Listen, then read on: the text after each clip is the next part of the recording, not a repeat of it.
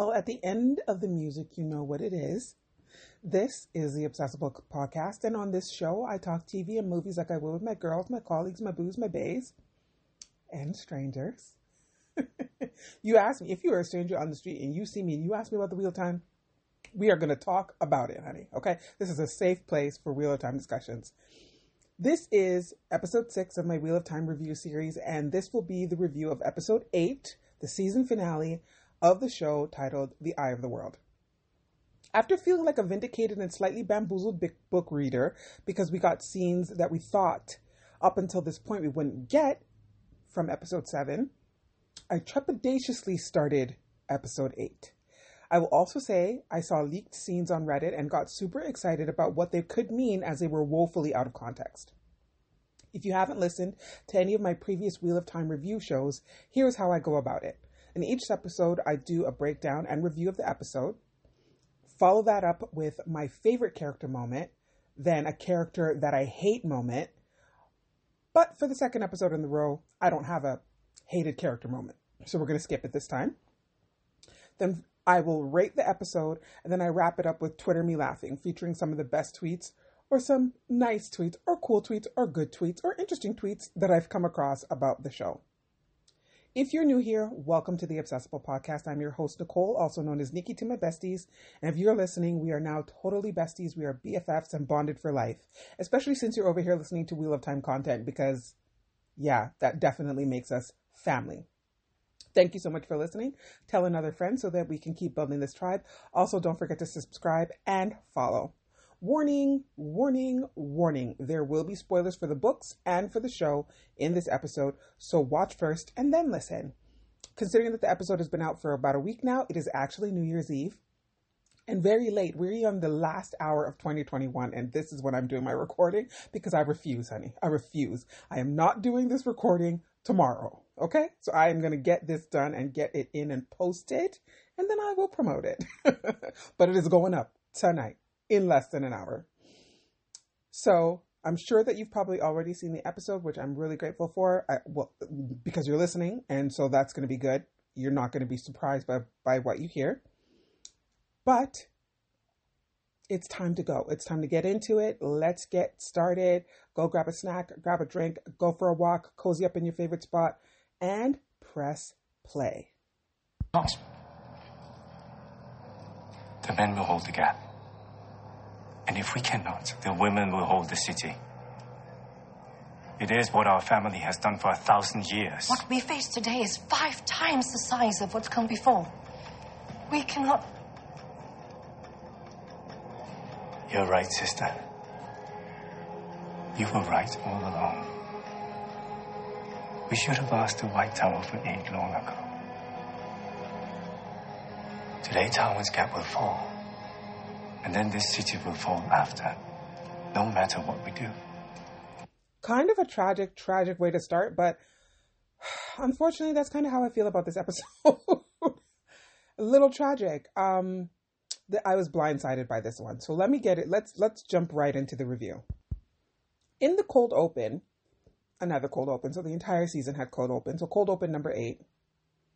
We get a flashback to 3,000 years in the past. And we see Lews Therin, the previous Dragon Reborn, having a conversation with the Tamerlane Sea. So remember, at this time, there were male Aes Sedai and female Aes Sedai. He's having a conversation with her about how to go about defeating the Dark One. They're in the midst of a war, okay?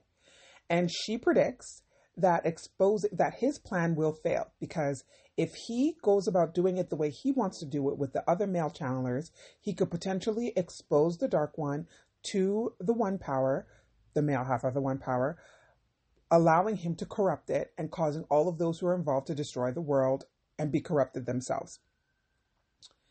This cold open was amazing because it leans very heavily into what we suspect that the current age that our characters are living in is one of a fallen world, and that when Lews Therin lived and was alive 3,000 years in the past, civilization was far more advanced.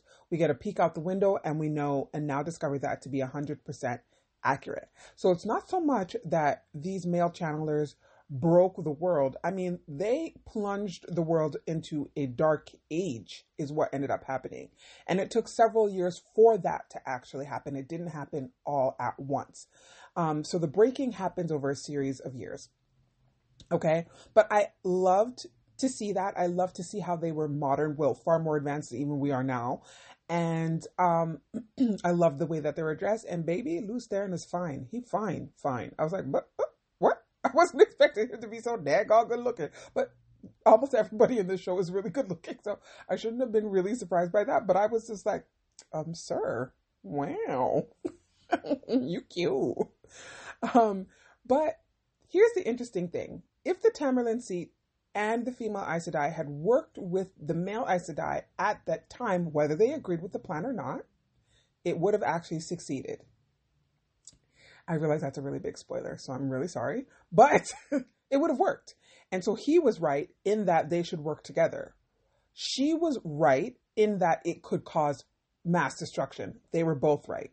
And had they put aside their differences to work together, things would be very different and the world would have remained the way that they had experienced it.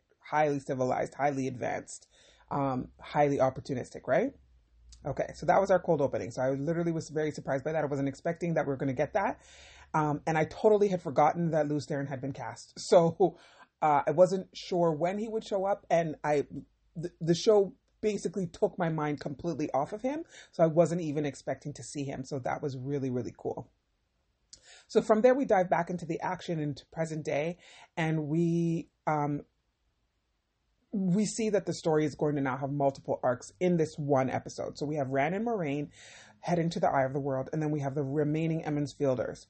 Rand and Moiraine are in the Blight, and Rand is kind of discovering that perhaps he didn't know what the heck he was getting into and what he had signed up for, which is classic Rand.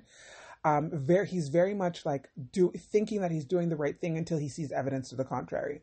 But I kind of guess that a rotted and clearly infested corpse will do that to just about anybody. Like, I don't know. I wouldn't even have made it into the Blight, okay? I would have got to the edge and been like, we got to figure out another way.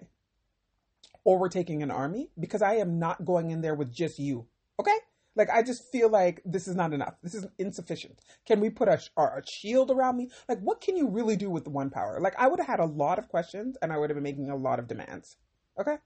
Anyway, back at Fal Dara Keep, Perrin is trying to convince a frantic Egwene that she cannot go running off into the Blight to find Rand and Moiraine, as they don't know where they are going, and that in all likelihood they would die.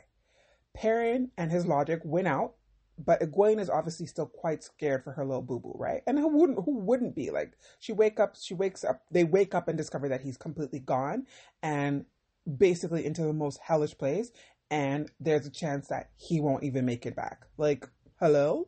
Of course, anyone would be devastated. They kind of make up, have a little moment about what had happened the night before. They don't really address it, but they basically land on the same page, that they are still going to continue to be there for each other, which is obviously the most important part about their relationship and all the relationships within the Emond's Fielders, between the Emond's Fielders, in any case. Nynaeve does what she always seems to do during this season when she's feeling uncertain and scared. She goes off to go find Lan. And when she does, she explains to him that she, in fact, was tracking Moiraine from the Two Rivers to Shadar Logoth, and that she can tell him how to do it. And she just kind of allows him to go off and go solve this issue, which is growth for Nynaeve, but almost a little too soon, because Nynaeve, the Nynaeve I know, would have been like, you are not leaving me behind whatsoever. I am coming with you. But she allows him to go and do this without her. So she shows him or tells him how to go about doing it. And this gives Lan the opportunity to head off after Moiraine without needing the Bond to find her. That leaves Perrin, Egwene, and Nynaeve to kind of figure out what happened the night before. And naturally, that leads them to Min. But Min, being who she is, does not give any insight, see what I did there, into what she saw. And it is at that moment when the horns start to blow and they discover that Fal Dara is now under attack. So now they have bigger fish to fry. Do they leave the city or do they stay and fight, right? So while they're trying to figure this out, Loial steps in and is basically like, the ladies have made, helps the ladies at least make the choice to stay, as he tells them that all the women who can channel have been called to present themselves to Lady Amalisa By the way, sorry, I have to make note of this. Last episode, I kept calling her Lady Agomar. Like, why? I know her name is Amelisa. Like, that is not her name. Her name is Lady Amelisa, not Lady Agomar. Like, ugh. Like, Agomar, I was using it in the context that Agomar was her last name, but Agomar is literally Lord Agomar's first name. Girl, like, how many times have you read the book and, like, Anyway, forgive me for that. Okay. Back on topic. On the topic of Lady Amelisa and Lord Agomar, the two kind of have this moment while he is suiting up where they talk about the traditions of their house and how Lord Agomar should wear his grandfather's armor. But he kind of digresses, chooses that he wants to wear his own and feels like that he would be more comfortable. He also acknowledges that he should not have been full of pride, which is what you heard in the open, and should have called for help from the Aes Sedai when he had the chance. He promises to do what he can and at the gap, and Lady Amelisa promises to not allow the city that has never fallen to fall. So, by the way, that is not really the full order of events, but it is exactly what happened, okay? So if you watch the episode, you're like, girl, wait, hold on, that didn't happen yet. That didn't. Yeah, I know. I just bunched it all together, okay? So, flashback to the Blight, and we have a sleeping Rand who kind of jumps out of his sleep as a carpet of moss attempts to take him. Moiraine immediately asks him what is wrong and is summarily impaled for her efforts. Like, sword, true to mount. Like, I was like, definitely a dream. The Dark One, and I put that in quotations, then appears behind her, morphs from the face of flame into that of a rather handsome, quite well-dressed man. This actor his name is Ferris. And then he basically begins to tell Rand that he's weak and stupid. I was like, he's not wrong on some things. Like, I mean, weak, not necessarily, but without a plan in place, absolutely. Like, what are you guys doing? And why isn't that the only conversation that you guys are having? You should be strategizing the entire time that you guys are walking. From the moment you enter the Blight, all you guys should have been doing is strategizing. Like, seriously. But Rand, being in his own dream and not in the world of dreams or Tel'arai, stabs himself through the gut and dies. He wakes up to Moiraine asking him what happened, just as she had done in the dream, and what did he see. So Rand, ever the stubborn fool, says he doesn't believe anything that the Dark One is saying. But guys, I have a question for you guys. Y'all have figured out that this dude is not the dude, right? Like, he's not the be all end all. He's not the evil one. It's not him.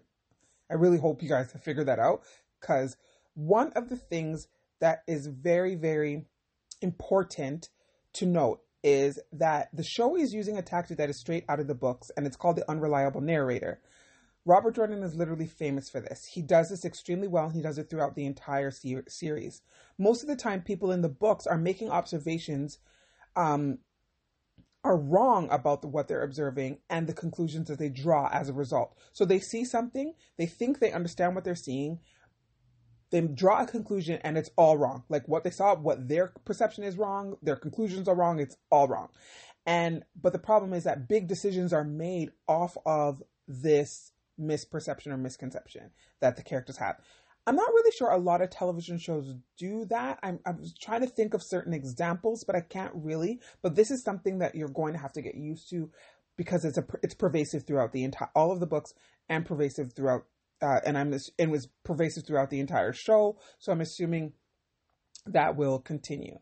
Anyway, so Rand realizes he doesn't have a plan and demands to know if Moiraine does, and also if she can teach him to chant. Obviously she can't, but she assures him that the power will be there when he needs it. And she does that by telling a story of a time when she was in training at the tower and was basically beaten by an Aes Sedai until she channeled, which is like a major character spoiler moment. The character she is describing is major, but she hasn't been introduced to the show yet.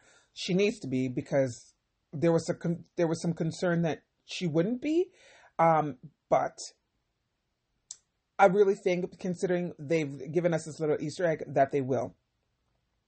I really hope they do, because she is necessary for all of what is to come. And she's just necessary. So we really need her in the show. Anyway, from there, she gives Rand a sa'angreal. A sa'angreal, there are sa'angreal, ter'angreal, and angreal. Okay? These are all objects of the one power, and they can be used to do different things. Now, sa'angreal are the most valuable and they are the most powerful artifact, right? So, and they can be made to either be worked male or female, or made to work male only or female only, or both. So in this particular instance, she gives him a sa'angreal that can be used only by male channelers. This would then make his power amplified to the nth degree. Okay. And she says that you're going to use that to defeat the Dark One. Which I was just like, what? She doesn't say you're going to use a weave. She doesn't say, here's the thing though, right? Okay. She doesn't say you're going to use any type of weave. She doesn't even suggest a weave. The problem with that is just because you can't teach him how to channel his power doesn't mean you can't suggest things. Certain things are just what they are. It's either you're using Saidin or you're using Saidar or you're using both. Okay? Which is totally an option. But for her to not even suggest anything to him is just literally mind-boggling to him. Like, give him a statue, tell him it's going to amplify his power, tell him the power will be there when he needs it, but then nothing. But that's it. What do you want me to do with the sa'angreal? How do I use the sa'angreal? Do I hold it out? Do I need to hold it out? Like, nothing. I was just like, what? And that's not even Moiraine either. So I'm just kind of like, okay. Anyway. Yeah, I just was like, I felt like it made no sense. And I was like, he has literally no experience with the power. None. So give him something that like an idea, an inkling, something you read, something. I just found that very frustrating. Anyway, back at the keep, the city is preparing for war. The armies of both the enemy and the Shienarans are gathering and are setting themselves against each other. And even Egwene head to the gap between the fortress at Tarvin's Gap and the city. Min dips out and is seen hitching a ride on the back of a wagon. Perrin is basically found struggling to deal with how he can help because he's attempting to follow this way of the leaf, which, baby, give it up. These are real dark times. It ain't for you. You know what I'm saying? Real stuff is happening and you are a very big person and you need to stand up and do what needs to be done. Okay. Cause they're not going to care and you can't run and hide. So at this point, Loial in his wisdom suggests that they simply ask what can be done? Like, how can we help? Meanwhile, Lord Agelmar's soldiers have charged out to the fortress and, they have been set the task, of stopping the army at the gap. He has another set of soldiers that are basically his personal guard. We've seen these guys. They were given another set of instructions. They head to the throne room and they begin to dig up something that is under the throne. We get a quick flash to Lan, who's like moving at a clip to get to Rand and Moiraine, who've already arrived at the Eye of the World. Upon entering the Eye and arriving at the center, Rand kind of feels like he's been there before. And he sees visions of Lews Therin and begins to explain to Moiraine what he's seeing. Within moments, the Dark One, in quotations, shows up, pushing Rand into a trance, causing Moiraine to have to attack him on her own, which he basically insults her.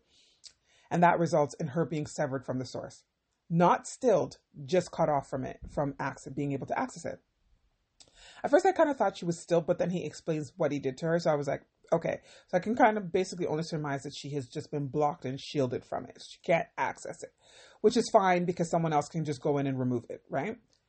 Meanwhile, and actually too, she can actually, if she worked, so this is straight out of the book, if depending on how a shield is created, you can work at the shield and kind of unravel it like knots, like pull pieces apart of it, like pieces of it apart, and it will literally fall apart and fall away.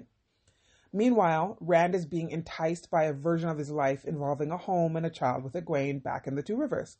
If you know, this is the same child that was in the vision that Min had in the last episode, so in episode 7. But Rand obviously can't trust his own eyes, as he shouldn't, and realizes something in this vision is wrong. He tests Egwene by asking her a question only she is able to answer, which I thought was ridiculous, because if Egwene is being created from his mind, then everything he knows she would also know, thus making the test totally invalid. I was like, this makes no sense. Anyway, here comes the Dark One, again in quotations, trying to entice Rand and tell him that he is within his power to have this life if he wants it. Back to Moiraine, never without a plan, tells Due to his face after producing a dagger and pressing it into the unconscious Rand's throat that if he makes the wrong choice, she will choose for him. She's like, listen to me. Him not turn to the dark, because if him turn to the dark, I'll cut him throat. Simple so. Well, she did say that's what she would do. So I am not mad at this plan, because we cannot afford for the Dragon Reborn to turn to the dark. Period. Okay? Anybody else can? He can't. Rand, in the vision, is making some decisions. And eventually, rather anticlimactically, chooses to fight the Dark One, because the Egwene he loves wants to go to the tower and train to be an Aes Sedai. And he is about what she wants, not just what he would want for himself. Back at Fal Dara, the Trolloc army has advanced and made quick work of the garrison at Tarwin's Gap. Like, just Lord. It was like they didn't even have a chance. Lord Agelmar dies, along with all of his men, it would seem, leaving the final defenses to the women. Lady Amalisa tells the women to allow her to access the power through them, and she joins with them to fight the quickly advancing horde. Meanwhile, there has been a breach in the keep. Padan Fain, along with 2 Fates, have entered the keep with the help of some dark friends and makes his way to the throne room. Or at least that's where he's heading, where Loial and the soldiers have just dug up the Horn of Valir. Now, the Horn of Valir is a ancient artifact that will be used by the dragon or a hornblower to call back the same companions that Lews Therin used in the previous fight to attack the Dark One's armies. And so, but the problem with that is the horn will work for whoever blows it. So that's why Padan Fain comes to steal it. In the books, the Horn of Valir is at the Eye of the World, which is why the group needs to go there in the first place, and why the Eye of the World is important. Not that it's the Dark One's prison. So that, I'm really glad we've cleared that part up. By the end of this episode, anyway, it's cleared up that the Eye of the World is not the Dark One's prison. Okay, so I just want you guys, because remember I said I was really concerned that that's what they were doing with this, and they were actually going to make it that, but it's not, clearly. Anyway, Padan basically then, oh right, so anyway, me like catching notes for myself, like, oh no, remember, reminding myself of things I need to say. Anyway, so while that's happening, Perrin kind of glimpses Padan and realizes, wait a minute, because remember, he's been seeing him since they arrived in Fal Dara. So he's just like, no, that's definitely Padan Fain. What is he doing in the keep? So he follows him, and when he arrives at the throne room, literally he's just stabbed him. I'm like, what? The entire... And he stabbed him with the dagger from Shadar Logoth. Sir, how did you get that? Apart from... right, so he does that, and then he basically goes on this monologue about how all of them are important and how all of them have a part to play. This is not the end. This is really just the beginning. And all of that. Perrin literally does nothing. The most underutilized character in the entire season. Kind of annoying, but whatever. He does nothing. He can do nothing. Granted, there are 2 fades there, but Perrin from episode 1 would have tried to put in some work. You know what I mean? And he was strong enough, big enough, powerful enough to do it. This Perrin, riddled with self-doubt, riddled with confusion, no clue what to do, just like lost, stands there with an axe in his hand. That's it. After Padan basically tells him what he needs to tell them, including that some of them may turn to the dark, but that they're all important, which is exactly what Men said, aside from the dark thing, he just dips out with the horn. Dips. I was just like, okay, all right, fine, whatever. Apart from the stabbing, Padan stealing the horn is directly from the books, and he does steal it from Fal Dara. So that is all in keeping, which is the only thing I could really accept from the scene. And I actually really like I said, I like this version of Padan. He's slicker, he's slimier, he's more interesting. And so I'm cool with everything that they do with him. And it's going to be interesting to see how that all plays out.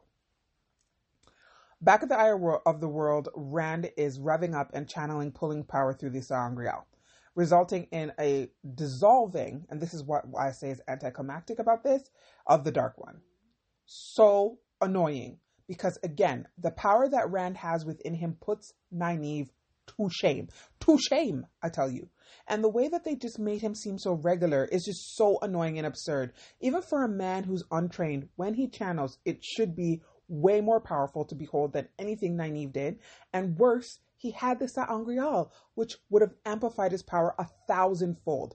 This was very disappointing to me, truly. Like, I just was like, I was waiting to see Rand channel. I was waiting, because I was like, if that's what they're going to do with Nynaeve, what the hell are they going to do with Rand? Like, oh my God. Because, like I said, Rand makes her look like a child in comparison, okay?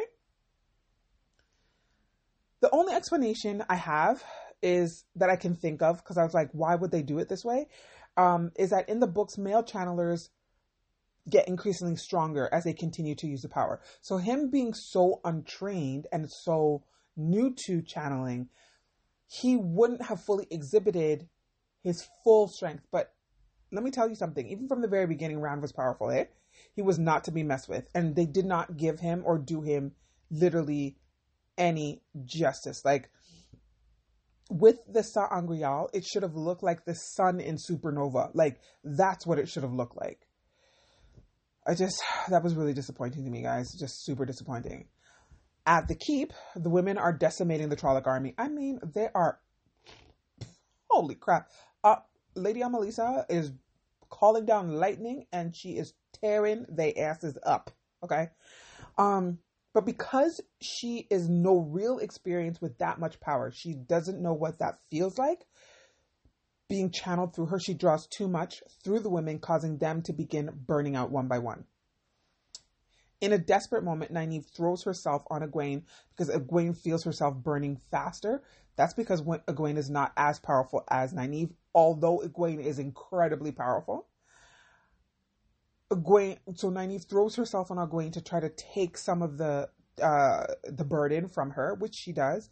And she says to her the same words that she said to her on the day she became a part of the women's circle in episode 1, which I just was like, at this point, I'm literally freaking out. Like, I was already just like, what is going on with this episode?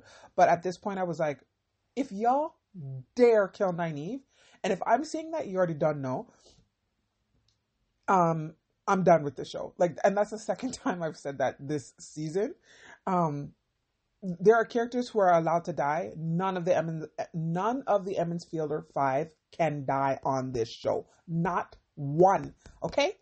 When we wrap at the end of the series, every single last one of them suckers better be alive. Oh, okay. Kill off anyone else.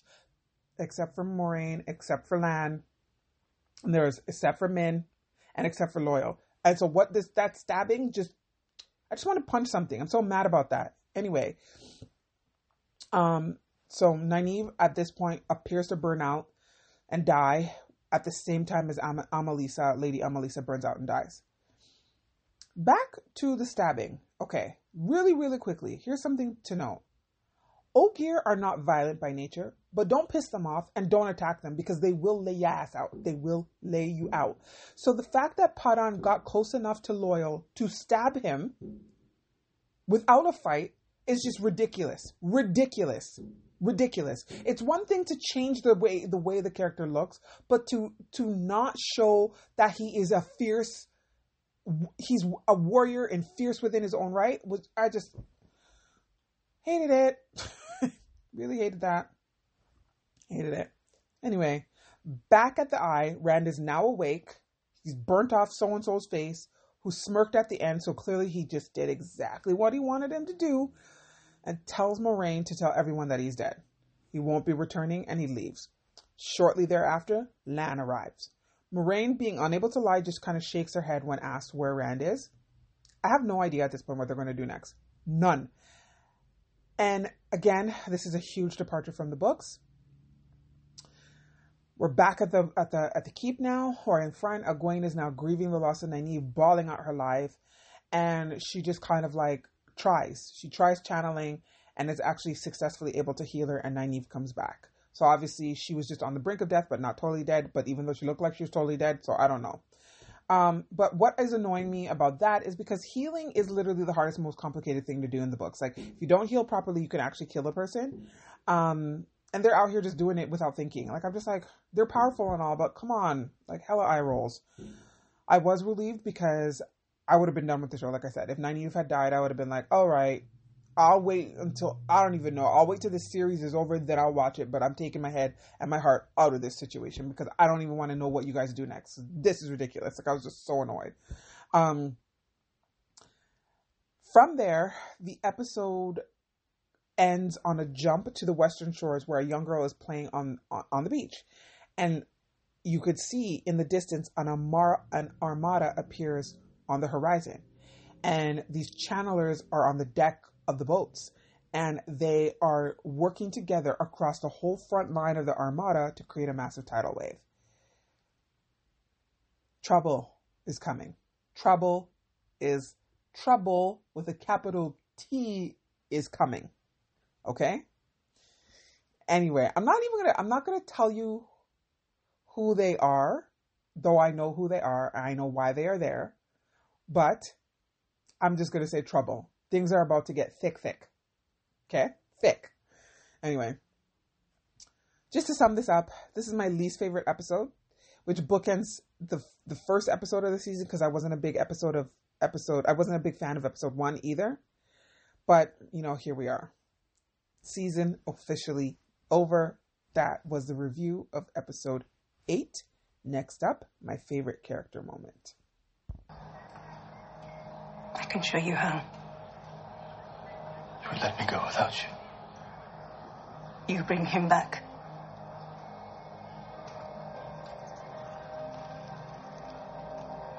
You are a remarkable woman, Wisdom.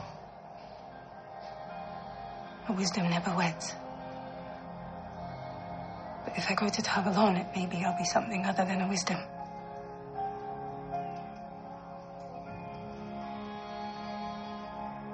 I will hate the man you choose.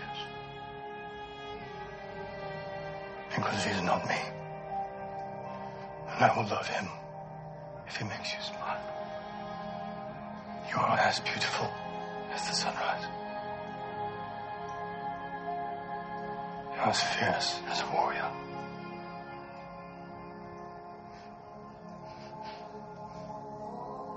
You are light as wisdom.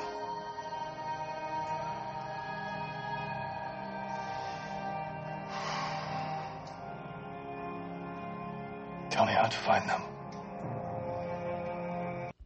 What is there not to love about that scene? What is there not to love about that scene? It was so heartfelt, so sweet, so endearing. And also because it's straight out of the books. So there is a moment where Lan does say that to her, and it is in the first book. So I loved it. It gave me all the feels. It did everything that it needed to do. Loved it. So like I said, there's no hated character moment. So we're going to jump right into a rating of the episode. Thank you. Carrie Ann Inaba. 9! Len Goodman. 9! Bruno Tom 10! So this episode has the lowest rating for me of the season, and that is a 2 out of 5 stars. 2 out of 5. I just feel like they made up this entire thing. I feel like they made up the entire episode. Granted, the ending of the actual book of The Eye of the World is a little bit wonky, but there was a lot of rich material in there that they could have pulled at. Especially, I really had wanted to see the Green Man. That was when I reread The Eye of the World right before the show started. That was one of the moments where I was like, oh my gosh, I'm actually really excited to see how they do this. And they cut the character straight out. And I literally was like, and I get it. It is a bit of exposition, but it was cool. It was cool. I really wanted to see it. Anyway, the other thing I really did not like was the fact that Loial got stabbed, and by Padan Fain, no less. Like, what? That really annoyed me. The fact that Egwene and Nynaeve nearly died because of getting burned out by Lady Amalisa. Like, woman, you should have known yourself. Like, there's just things I loved what they did there, but I just did not like how that could have been so tragic and how it could have went the wrong way. I'm really interested in seeing what happens next. I hate the fact that they killed off Lord Agomar and Lady Amalisa because they don't die in the books. Lord Agomar is there to the end. And I just least and the biggest issue is Rand and the manifestation of his power, and the use of the Sa'angreal. How are you guys gonna anyway? So if I say what I was about to say, it would be another big spoiler, but it's so far down the road that it doesn't make sense for me to even bring it up. But it does, in my mind, cause a problem for how they depict things that he does in the future that require massive amounts of power, and for him to be shown as being as powerful as he actually is, because he's that dude, and they're making him seem like he's just a punk, and I really hate that. I really hate it. Like, just overall, Rand has not stepped out in this season. I get why.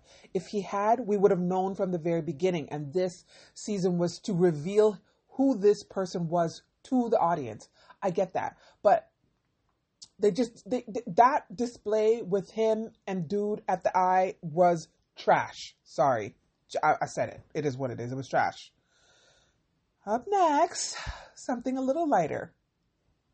Twitter, me laughing.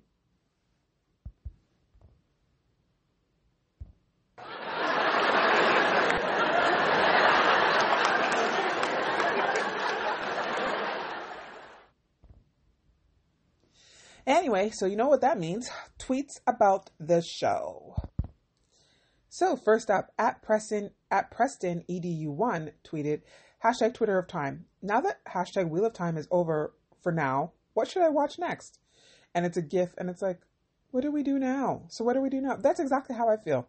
I was watching The Witcher, and I delayed watching episode 8 of The Witcher for so long. Like, I could have been done probably a week and a half ago, and I delayed watching for so long because I just didn't want it to end. Like, it's just like, everything's ending.